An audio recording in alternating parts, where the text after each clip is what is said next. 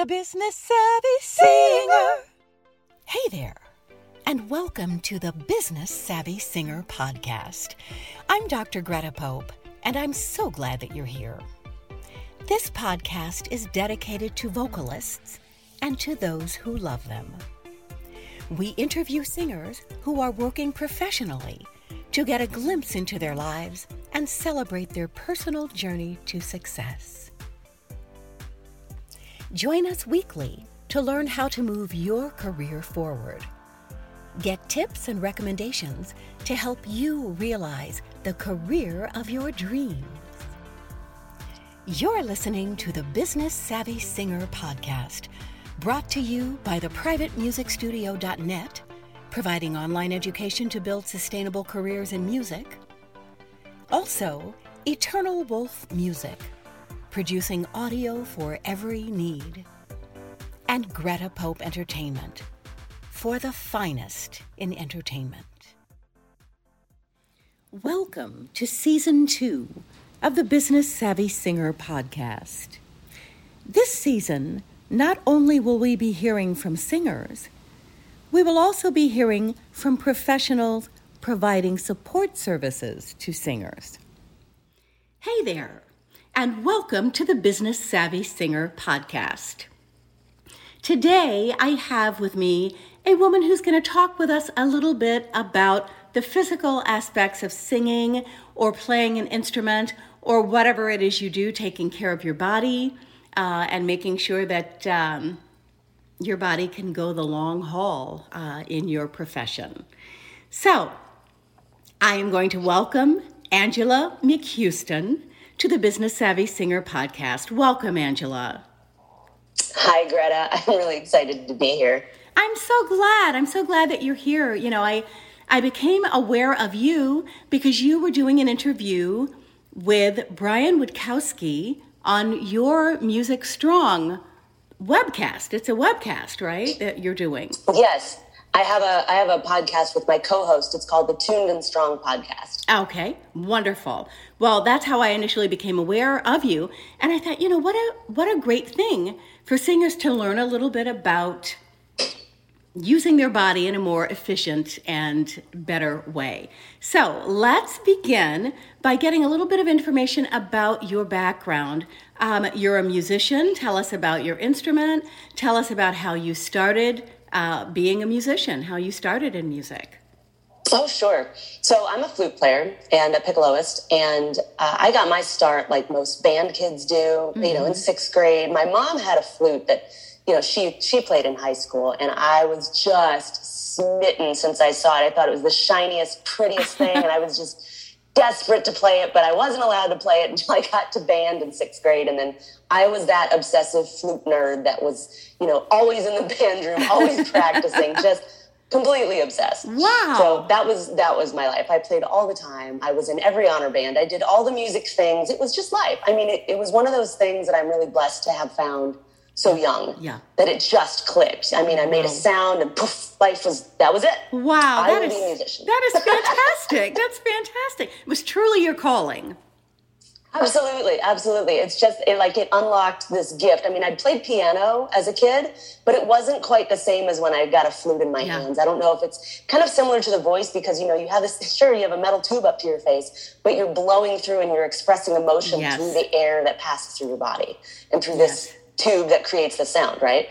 So I don't know. It was just, I found my calling. So I pursued that all the way through graduate school. I have 2 degrees in flute performance. Wonderful. And the problem is, in high school, I got accepted to Interlochen Arts Academy. Mm-hmm. And I'm sure some of your listeners, not the academy, I'm sorry. I'm sure some of your listeners know about Interlochen. I went to the camp. Sorry. Yeah, some of my students actually go to the camp. Mm-hmm. And my body just was not prepared for the demands that were imposed on it. Yes. So, as a kid, I was playing, maybe 2-3 hours a day, split up, normal amount. Yeah. I get to Interlochen and suddenly I am playing my instrument for 8 hours a day. Yeah. For 8 weeks. Yeah.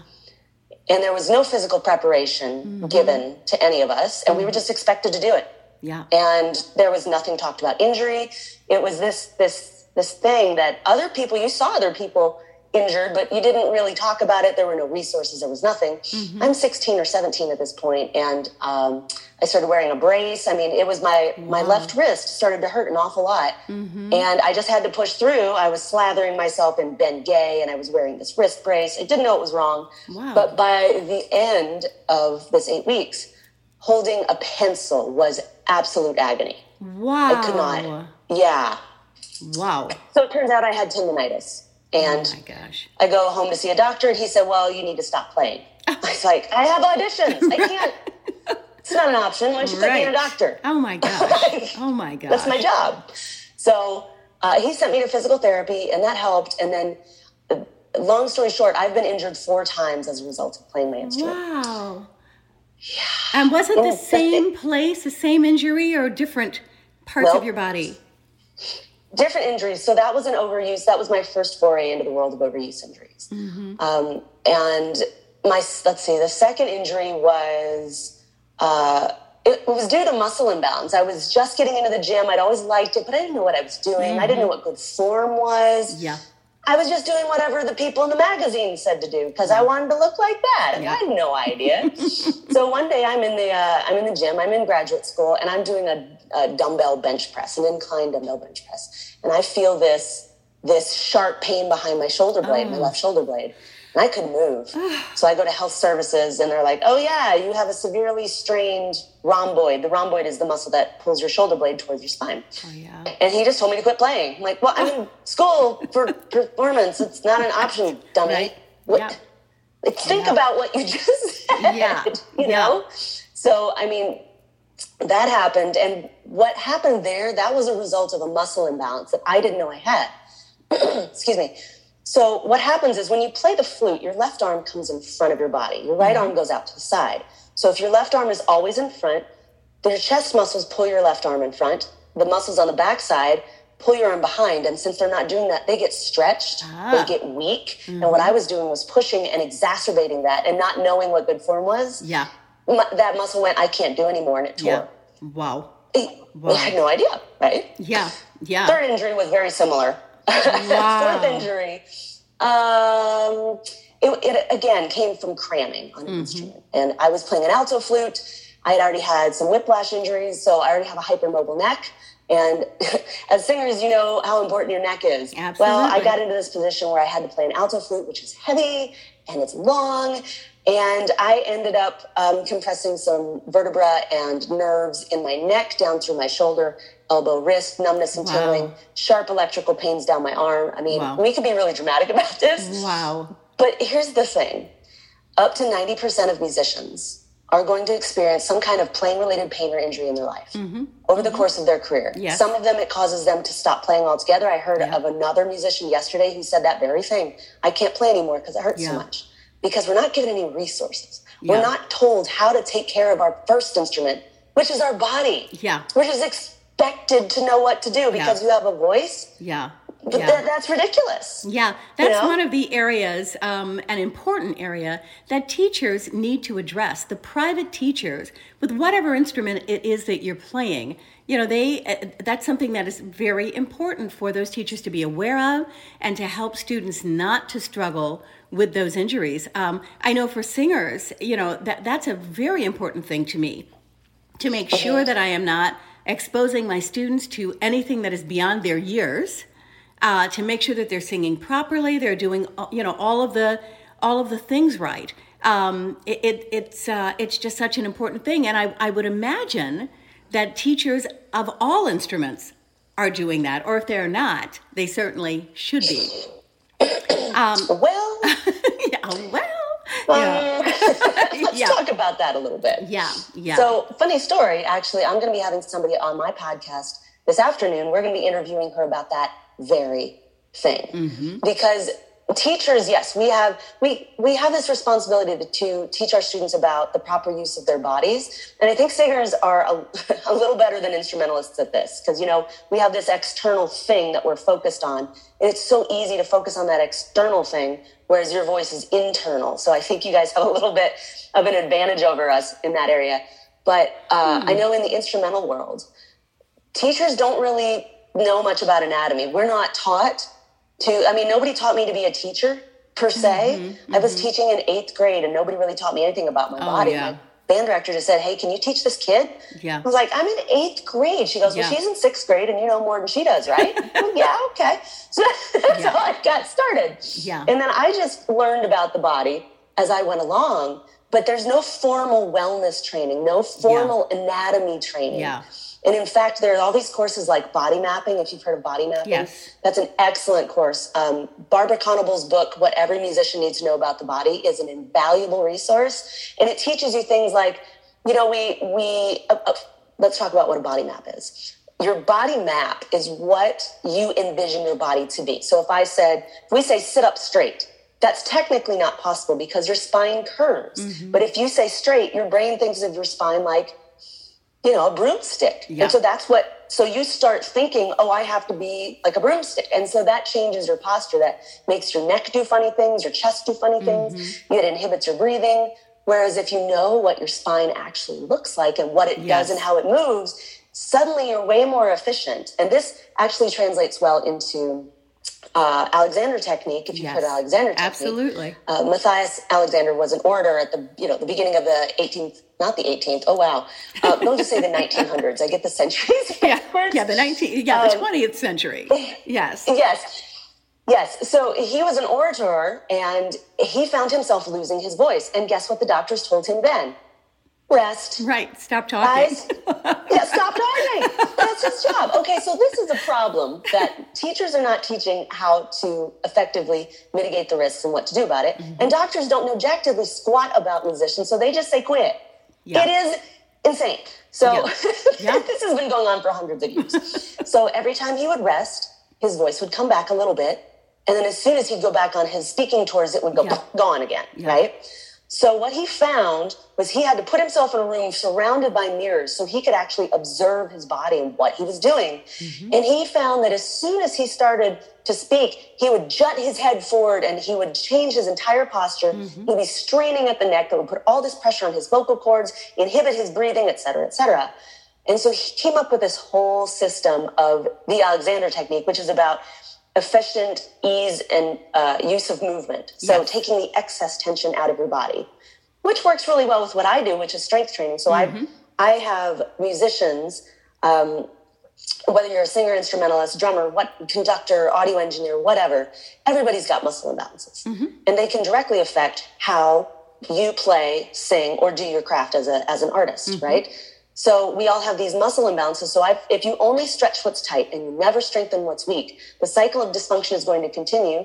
And rest is not an answer. Rest does not fix the underlying problem. That's right. Unless it's like, an acute thing. Like I broke my elbow, I broke my finger in a bike accident. Yeah. I got to quit using those for a little while. And you want to prohibit these kinds of injuries from happening.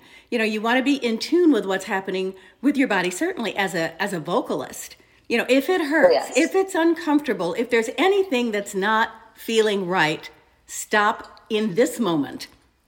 Let's talk about it. Let's think about it. Let's assess it and figure out how to not have that discomfort, because then you go on to have nodules and polyps and things that can plague you for all of your life. So it's really, really important. I think it's very important for singers to take private lessons with someone good that knows not with just anyone, but it's not all about style. It's about technique, how to manage your body, how to manage your voice. So I think, many, many teachers use the Alexander technique as their teaching. And I think that what you're doing is I think it's fantastic for singers because, many of us need help. I have been very lucky in my life. I've never had a vocal injury, but I had wonderful teachers who were classical teachers. They were opera singers, and the technique there is very good and very solid. But a lot of times when you have people who are singing pop or singing rock and they're trying to sound like this one or that one or belt that really high note or whatever, and they're not breathing properly or whatever, that can become a problem.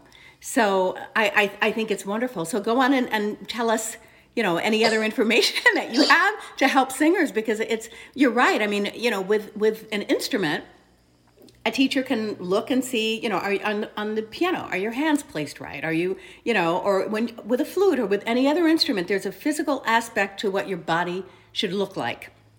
That is also true with singing to some degree. Absolutely. However, you're right. It is internal with us, and we have to be able to feel what the right thing is, in addition to understanding how our head should be positioned and how our body should be positioned and that kind of thing. So please continue. Yeah, so you bring up an interesting point. So how your head should be positioned. So this is something I found out in the body mapping course that I took.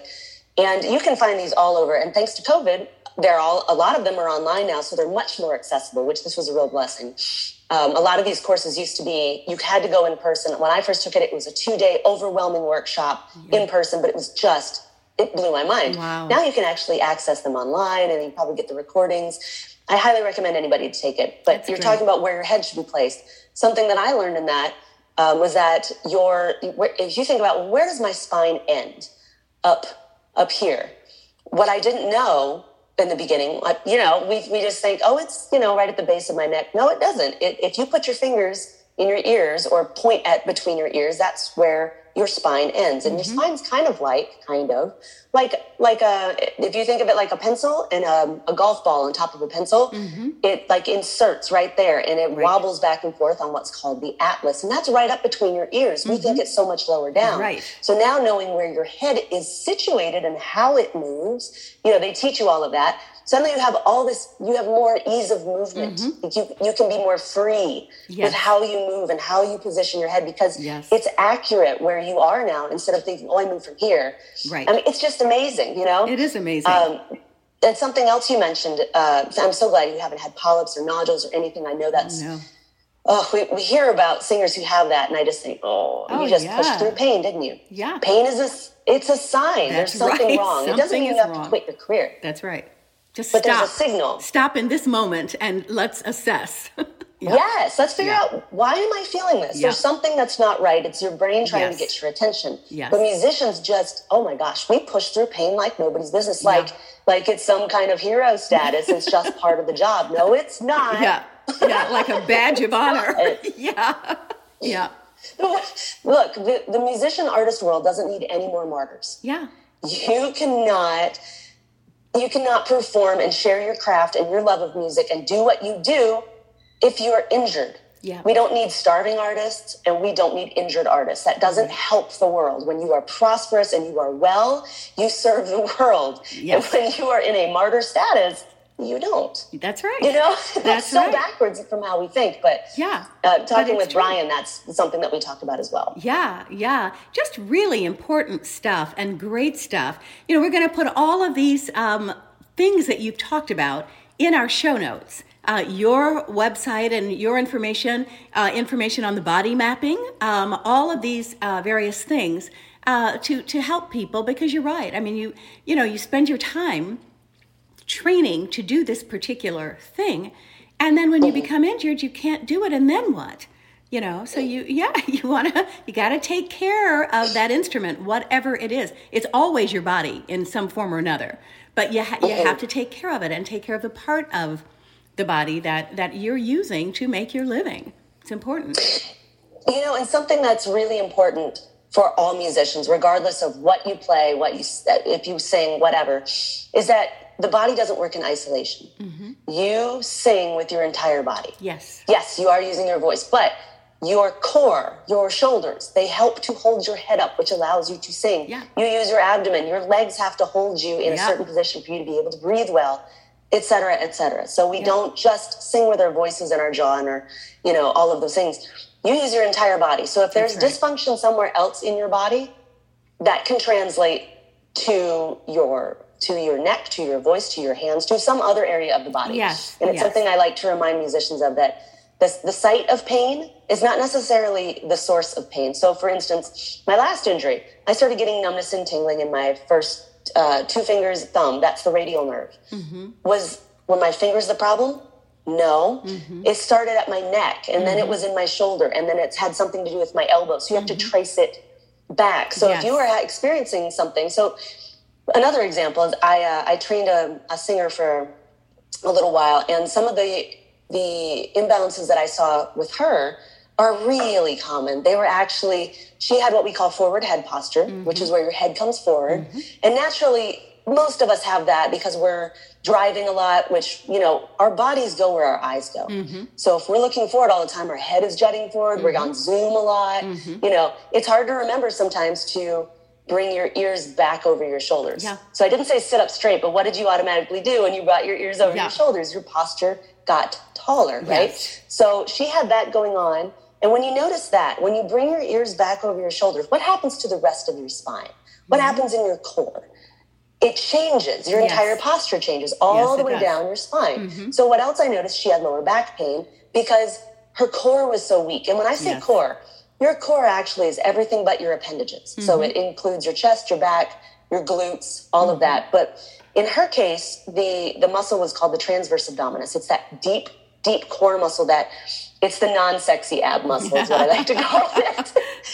It's the one that's deep in it. It connects to your ribs and your pelvis, holds your internal organs in kind of like a corset, kind of. And it gives you stability. It is so dysfunctional in so many people because we just sit and slouch, during the day. We're on the couch or whatever we're doing because we've forgotten how to activate it. So what happens is that causes our pelvises to tilt forward, which puts a lot of stress on our low back. Then we don't use our hips properly. Then our knees hurt. And all that has to happen is that if you pull your belly button in towards your spine like someone is about to punch you, you wouldn't, we call that bracing, but you wouldn't pull in so hard that you can't talk and you can't breathe. So if you just go, right, you gasp, you feel that kind of connection, that's your TVA kicking on and doing what it's supposed to do. But we don't do that a lot in daily life. So getting that muscle to work in conjunction with her glutes, suddenly her pelvis was right, and that translated up the spine to her neck, which we brought back, and we strengthened the muscles of her neck, and poof, there we go. She was good to go. So her singing got so much better, her confidence got better. I mean, there's all these crossover applications. Many crossover applications. And just because you're feeling something in a particular part of your body doesn't mean that it may be emanating from that part of your body, but it may be affecting something else. And that's one of the things that we really, in vocal technique work on a lot is the use of the diaphragm, the use of those core muscles, the use of, standing firmly. All of those things are going to affect how your voice works. Another thing that you were talking about, the head, something that I tell my students is to imagine that you're being dangled from the ceiling by a string, and you want your body to hang in its natural form. And if you think about that as you're singing, that will keep your body in alignment. So there are so many things. And, I approach it from the singer perspective. You approach it from the body perspective, but they're both saying the same thing, which is absolutely fantastic. It's fantastic. Yeah, there's total crossover here. I mean, absolutely. It's funny because, I don't actually train a lot of singers. I kind of wish I did sometimes, but it's just different, Yeah. But at the same time, when your body is strong overall, you're just going to be better at everything. You're going to have more confidence. You're going to sing with more power. You're going to feel better in your body. You're going to move better, sleep better. That's right. Just things get better. And, plus you get these endorphins, which I'm going to admit, I don't get a runner's high because I don't run, but those endorphins you get when you exercise. Yeah. And when you sing. When you sing well, and you hit those notes and they're right on the money, and it's like, I don't know if you golf, but it's like when you hit that golf ball, it is like, when it's really good, it's like, oh my goodness. And that's what it feels like. Yes. So I think it's great. Well, Angela, we are going to put information in our show notes about all of these things, and I really encourage our listeners who are vocalists and even those who are not vocalists to check you out, because our bodies are everything, no matter what it is that you're doing with your body. If you're an athlete, if you're a musician, if you're a singer, if whatever it is you're doing, it's good to just be in touch with your body. So I'm going to encourage our listeners to check out your stuff and avail themselves of your services if they feel that they would like it. I appreciate that. And there's something that I did want to mention. I have a new course that I've just launched. It's out of beta program, so it's good to go at this point. But Wonderful. I've got a new program out. It's a group coaching program. It's called Job Security, because I feel like that's the one thing musicians feel like they're not entitled to have. Yeah. You know, we're seen as a luxury or as a hobby. And we're always having, like, I feel like I have to play this gig because I need the money, or I can't, you know, there's all this mindset stuff around job security. But there's also preventing injuries. So I've got an entire course on if this conversation has resonated with you, reach out to me and see if it's right for you, because we covered the 3 things that musicians they want clarity and guidance. So they're not clueless. If they are injured, what happens? Yeah. Well, I'll teach you about, we'll go over body awareness. We'll talk about the different types of medical practitioners, different types of injuries. So you're not blindly telling your colleagues, oh, just go stretch. Yeah. No, you don't know. Yeah. And then we also cover how to get out of injury, how to prevent injury, and then how to increase your strength and stamina in yourself and your students and your colleagues and anybody that you want to help. So, I mean, it can be a really great asset to anybody, especially if you're a teacher.